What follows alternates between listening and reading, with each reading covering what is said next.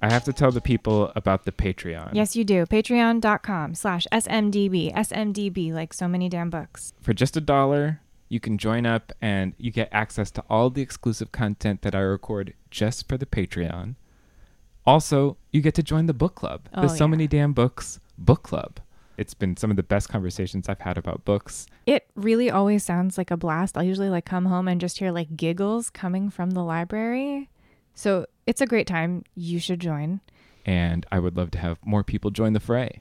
You may or may not know that Christopher runs this whole show himself on the hosting side, on the technical side, everything. This is a one-man show, truly. He does it all. Support your boy, Christopher. Even at the dollar level really helps. So join up. Patreon.com/SMDB. I'd love to have you. Patreon.com/SMDB. On with the show.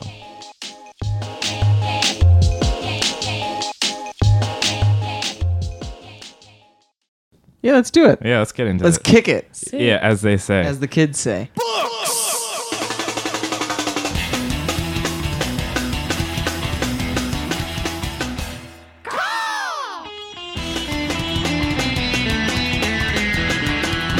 Literary Bloodsport. It's the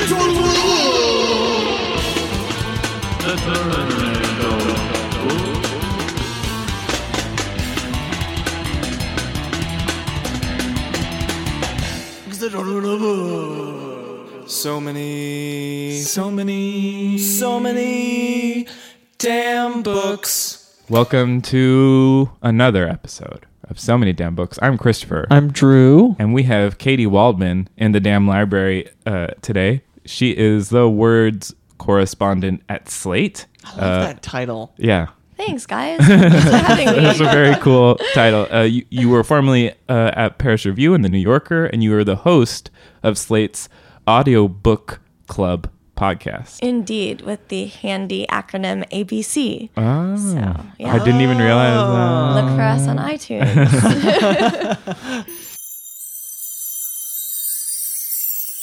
Welcome to the damn library. Thanks for joining us. Thanks. You are on during our crazy Tournament of Books March Madness time, and you also get to step into the commentary booth. I do. Yes, Very exciting. Me and my co-commenters just finished our top secret commentary and submitted it to the folks. So. Nice. Oh, we'll keep that close to the vest. Okay. We're why don't we talk about what we're drinking this time, which I'm actually just calling the Rooster.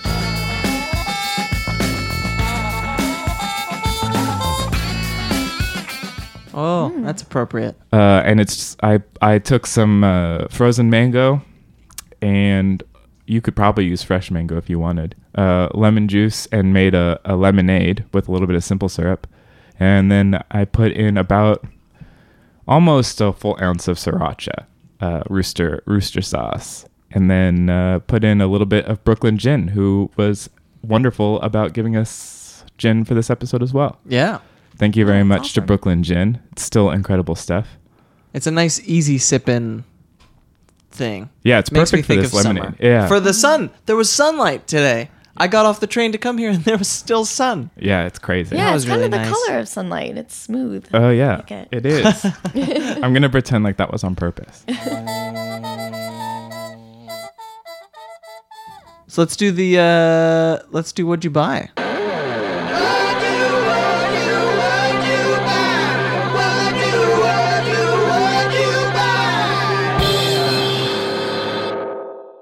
Oh, yeah. What'd you buy? Yeah. Why don't we start with, do you want to start? Did you pick up anything great, Katy? Sure, but I didn't buy it. Oh, that's It fine. was sent to It me, doesn't so matter. sorry, that's like a stupid galley brag, but I'm so excited about this book. It's Eligible by Curtis Sittenfeld. Oh, yeah. And it is a modern retelling of Pride and Prejudice, which does present the question, why on earth would you adapt this damn story again, right? Because it has been done 1,000 times, and yet it is really fresh. I just finished it.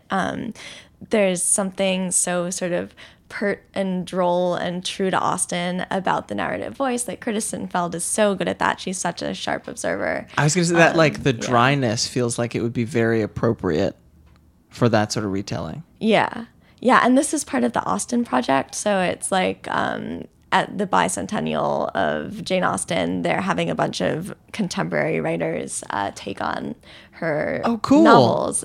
Oh, sort of like the Hogarth Shakespeare's. Yeah, that's really cool. Yeah. Huh. But I was didn't know they were doing thinking, that. yeah, I was thinking like Pride and Prejudice, that's sort of the plum assignment. Like that's the crown jewel. Yeah. Cool. Cool. What about you? I have 2 subscription boxes that showed up in the last week. Oh, nice. One is Book of the Month Club, and I got Alexander Cheese, Queen of the Night, Ooh, cool. which I'm very excited to finally Last 2 get guests into. I was are, everybody's are like, shouting "Oh, at us yeah." to read it. It's like the new Little Life. The other one is this company Muse Monthly, where they send out a book and tea pairing every month. And this most recent box was V.E. Schwab's Gathering of Shadows, which is the second book in her Magical Alternate London series. But it wasn't just book and tea. There was like a bookmark, and the book is signed, and it felt like there was a little bit more curation involved this time. What kind of tea was it? It's called A Midwinter Night's Dream. Okay. It's a nice rich black tea with like a little bit of peppermint, a little bit of chocolate. It's like I'm not one for overly flavored teas, but it's delicious. How about you? It's funny that we're talking drinking because I got a book by Paul Kruger, and it's called Last Call at the Nightshade Lounge. It's about like this mixologist at a bar who finds out that some of his drinks actually imbue the drinker with magic powers, and they have to fight like the denizens of the Chicago night.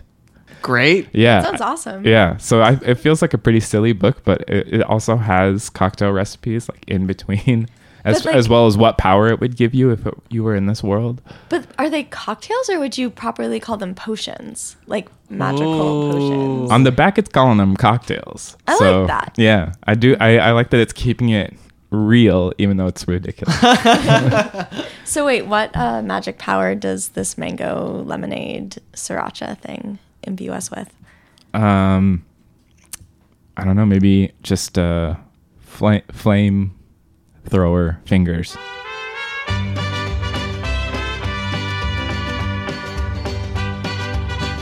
Let's talk about the tournament. This was a crazy week. Yeah. First And- round is done. A lot of fun things happened this week. A couple sad goodbyes that we're gonna have to bid. Yeah, I'm pretty Yeah. sad that Story of My Teeth lost. Yeah, that was the one that I was actually really surprised. It's the first thing that I had wrong on my bracket. I really thought Story of My Teeth was going to move forward. Yeah, I Yeah. am bragging a little bit. My I was gonna say, well. yeah, my bracket was really good, and then that broke it all apart. I didn't know that Spool of Blue Thread was going to have. Yeah, well, Ann Tyler, she has this like contingent of really strong supporters. And Yeah. I feel like it's either you love her or you haven't really heard of her and you haven't really read her.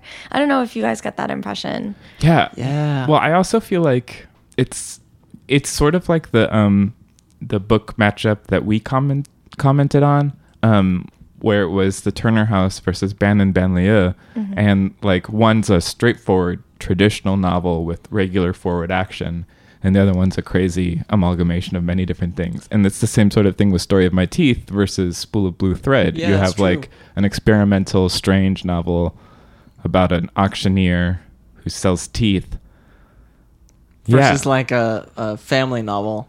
Yeah, pretty straightforward family novel. It did make the conversation around it did make me want to read the Ann Tyler, which I definitely have judged poorly by its cover.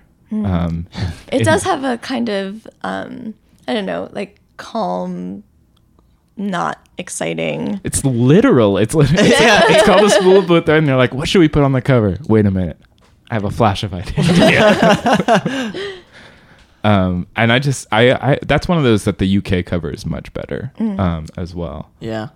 But yeah, I thought that was a pretty big upset because I really liked Story of My Teeth, even though I had problems with it. Mostly that I didn't get, I don't know, over half of the references. So I felt like some of it was kind of lost on me. That is really interesting because I feel like the really citation happy books are not necessarily doing so well. Like Fates and Furies. Yeah. So so that moves forward. Although there is the chance that Story of My Teeth will become a zombie. Apparently, we learned that today. Yes. Story of My Teeth and With Fates a whole and new Furies. set of teeth. Yeah. Story of my reanimated teeth. Story of my dentures. I mean, the other crazy thing that happened this week was everybody going nuts, not surprisingly, around A Little Life. Yeah. Okay, so I actually don't know what happened in this corner of the bracket. Oh, man. Did the Okay, Little Life A Little Life prolong its life? Yeah, it did. So Corey Sika, he did an amazing thing where he kind of just like didn't like either of the books, it seemed like, and he really went to town on how strange it is that this book has the huge audience that it has when it is basically about, sexual abuse and relentless suffering. Yeah. Like didn't she call it a miserablest epic? Which is like a genre that was probably created for the express purpose of like describing a little life. Like there's no, like the Book of Job maybe is the antecedent, but Oh, yeah. That feels about right. yeah. And so A Little Life beat The New World, which was originally an iPhone app and then a book. When Atavist Books still existed. As a publisher, yeah. And so I did think that A Little Life was going to win, but I also thought that Corey Sika, who likes to have unpopular opinions. Yeah, although I think there's been a pretty strong backlash to A Little Life, right? Like there's that David Mendelsohn review, and we actually discussed it on the audiobook club at Slate, and our critics did not go for it. Well, yeah, I think that, I don't know. I loved that book completely, top to bottom. It came at me in a time in my life when I really needed it too, where I could get lost in something. Yeah. And so I think that there's that. Like, if you don't get lost in that book, if you're not like somehow in it, if you're just like hovering above it, you will not enjoy yourself, probably. Yeah. Yeah. I was surprised by it was my first encounter with the backlash. It was like people who I was actually talking to who didn't like the book. Because up to this point, every person who I have talked to about the book has been like, when I hadn't yet read it, oh my God, why aren't you reading this book? And when I did read it, it was always, did you love it too? Yeah. And I really liked it, but I mean... But yeah, people were really anti. And then Nosley, who is the sort of, I don't know, the coordinator of all of the tournament, actually came down into the comments and wrote a really long thing about what the book meant to her. And wanting the book to be given a different, like, more fair chance.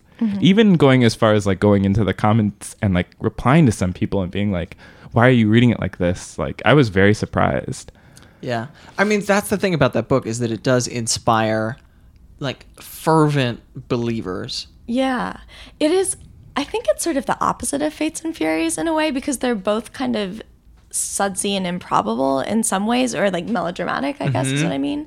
But A Little Life hits you on the level of emotion and just like rivets you there. And Fates and Furies, I think, is a much more intellectualized thing, where it's like, throwing citations at you and asking you to consider like, I don't know, archetypes, male versus female, and ideas about like fate and destiny. Whereas A Little Life is like, the ideas are just, I don't know, muddy, or I'm not sure I really followed if there was an argument or not, but it was just so sort of immersive and powerful in ways I can't quite account for intellectually even. Yeah.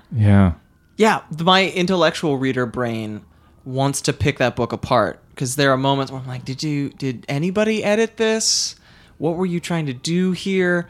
And then that, as I was reading it, that voice was consistently like getting tied up and thrown in a closet by the rest of it was just like, just read, just keep going.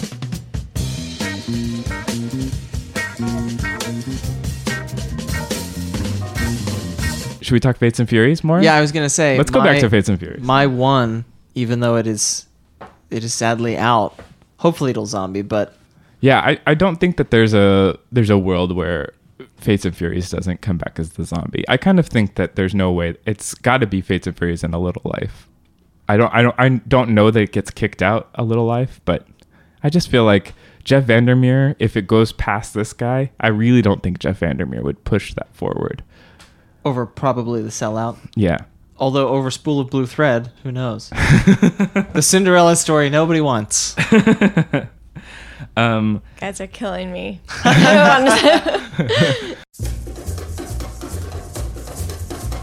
But yeah, Fates and Furies it also had that strange, like, really strong reaction of like a lot of people talking about how much they hated it. Really? Yeah, in the comment section. I mean, like vitriol. Yeah. What was their reasoning? I think this is something that I'm realizing this year in particular. There's like a real big anti-rich person sentiment. And so like A Little Life was like, oh, that's just about 4 people that become rich. I can't relate to that. And then like The Invaders is set in that rich like coastal community. Although it skewers it. Like that's the whole point. Yeah. But they're like, I don't care about these rich people problems. Yeah. And then this one is like, sort of says like becoming rich in the thing that you do is like the most important thing to be striving for. Although I think there's also maybe like an aesthetic thread in this book that like aligns with wealth, and maybe that's why people are like looking at it askance. Like, I'm not sure that it thinks that money, the book thinks that money is paramount, but I think it does have this very strong aesthetic sensibility. That's like the forms and the colors and the delicacy of things, like the beauty of things is really important, and perhaps more important than the ethics of things. Well, yeah, and beautiful things often tend to cost more. Right. Yeah. The for some reason the conversation around Fates and Furies is always about believability. Like, I couldn't believe that this would happen, which I don't get. Such a pet peeve, too. I mean, like, obviously, you have the Fates or the Furies or both chiming in from, like, some ancient beyond. Like, this is not a realist novel. The minute that started happening in the book, that was, and I was like, yep. Yeah. I love this book, and nothing that can happen over the course of the rest of this book is going to change my mind about it. If you can't believe that people like this exist, I don't think that's true, because there's definitely people that are so much like Lotto and Mathilde.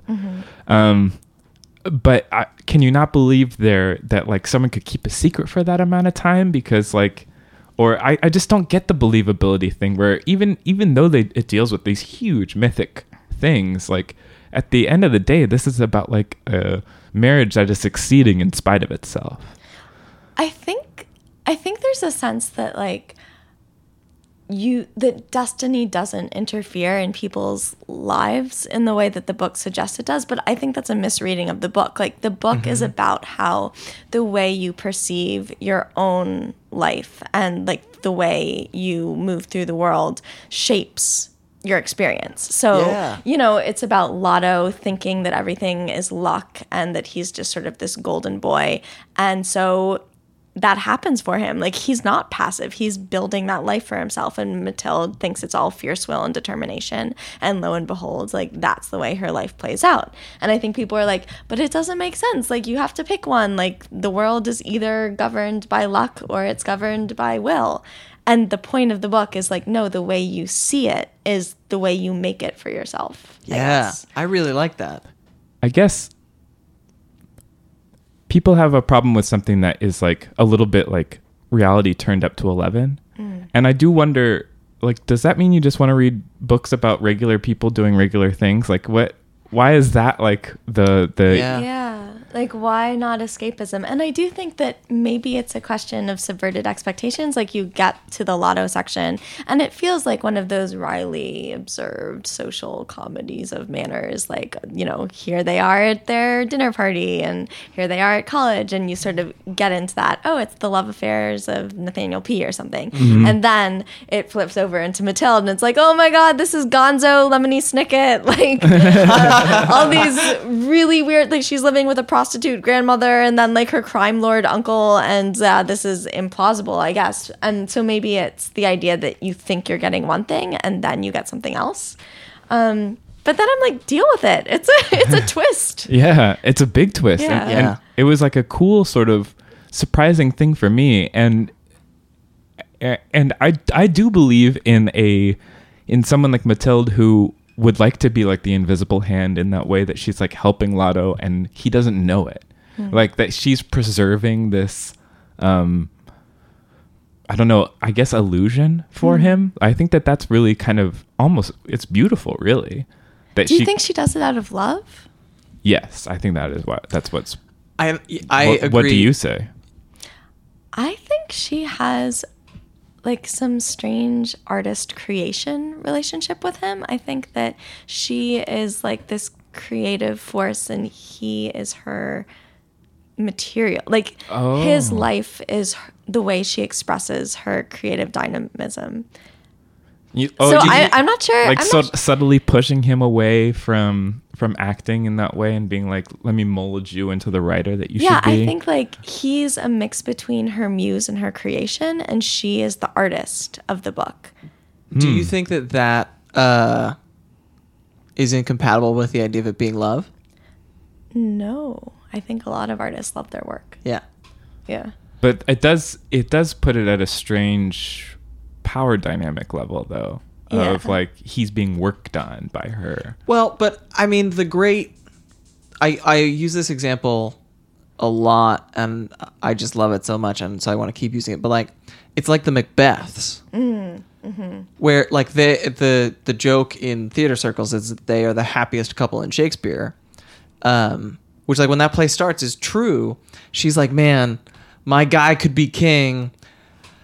I am going to push him to do it. And I sort of feel like towards the end of the Lotto section of that book, he has grown into his own, like she's still editing him and helping him, but she's almost like sculpted him and then set him off.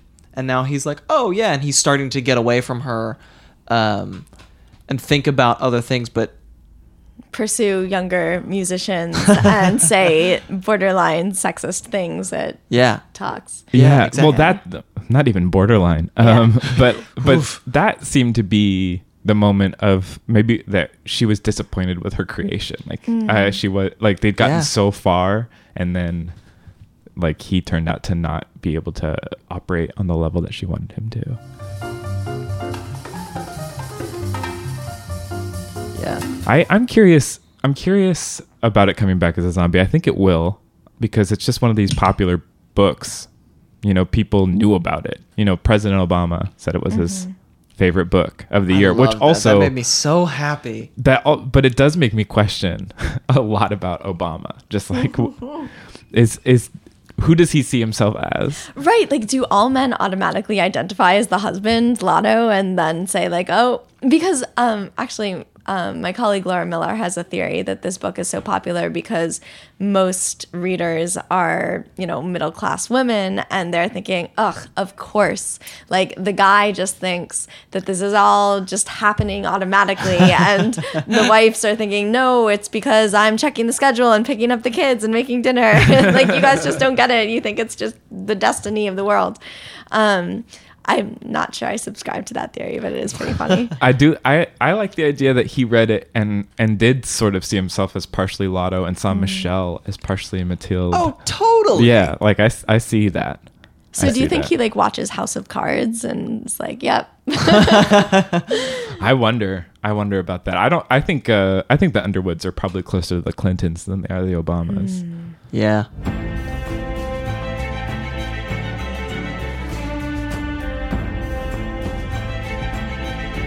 I'm trying to think of other like big marriage novels. Like when I think of like Revolutionary Road by Richard Yates. Oh. Which actually has, I think there's a lot of echoes of Revolutionary Road and like sort of trying to create a shared vision and then watching that vision like fall apart. Yeah. I mean, I can think of a lot more sort of disenchanted housewife novels like Department of Speculation and just like this.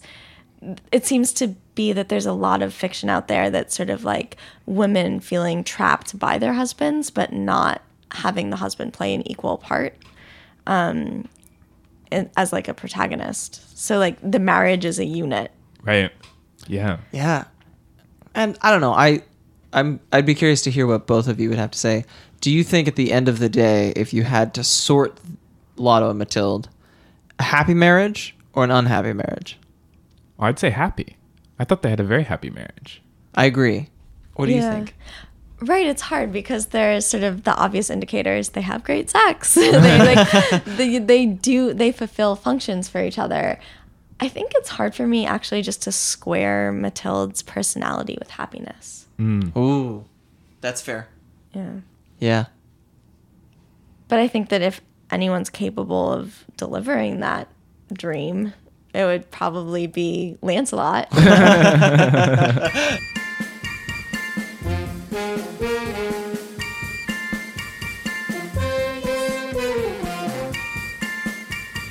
Let's move to recommendations, stuff that people should read in the world that aren't tournament books. Do you wanna start us, Drew? I've got one that I actually thought of because of a book that you referenced earlier, Katie. Private Citizens by Tony Tulatemute. Mm-hmm.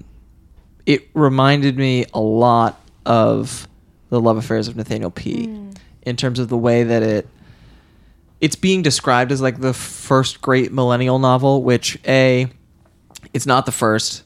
B, we're probably going to see like another 10 or 15 that are called the first great millennial. Novel. Yeah. Allow me to chug my drink. But in the way that Nathaniel P, I felt like it got into my head and also into the heads of like everyone else who I knew. And I was like, oh, I've been this guy, but I've also been everybody else in this circumstance. Yeah.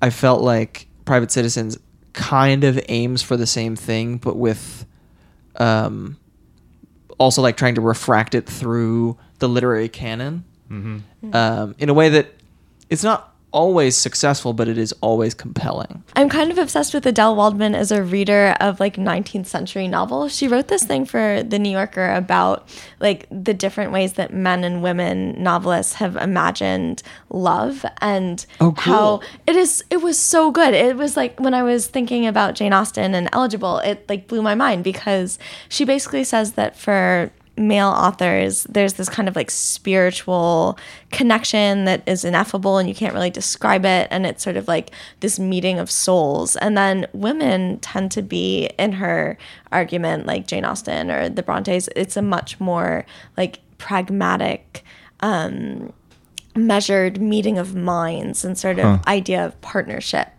And I just thought that was so, she proves the point really well, like using Tolstoy versus Austen. Oh, cool. It was really great, and it made me want to go back and reread Nathaniel P. like through that lens. Yeah. Oh, that makes me want to do that too. I can't wait to see what she does next too. Yeah, I need to read this book apparently. Yes. That's another recommendation. You do. Stop. Don't look at me like that. Do you have a recommendation, Kate? I do. I actually have been sort of dipping in and out of A.O. Scott's Better Living Through Criticism. Oh. Which is so good. It's like I need to take it drip by drip because like each drip is so full, and he is such a kind of 3D thinker. Like there's always a billion things happening at once in any one of his sentences. And it's not always about criticism, but he will apply his critical mind to a work of art.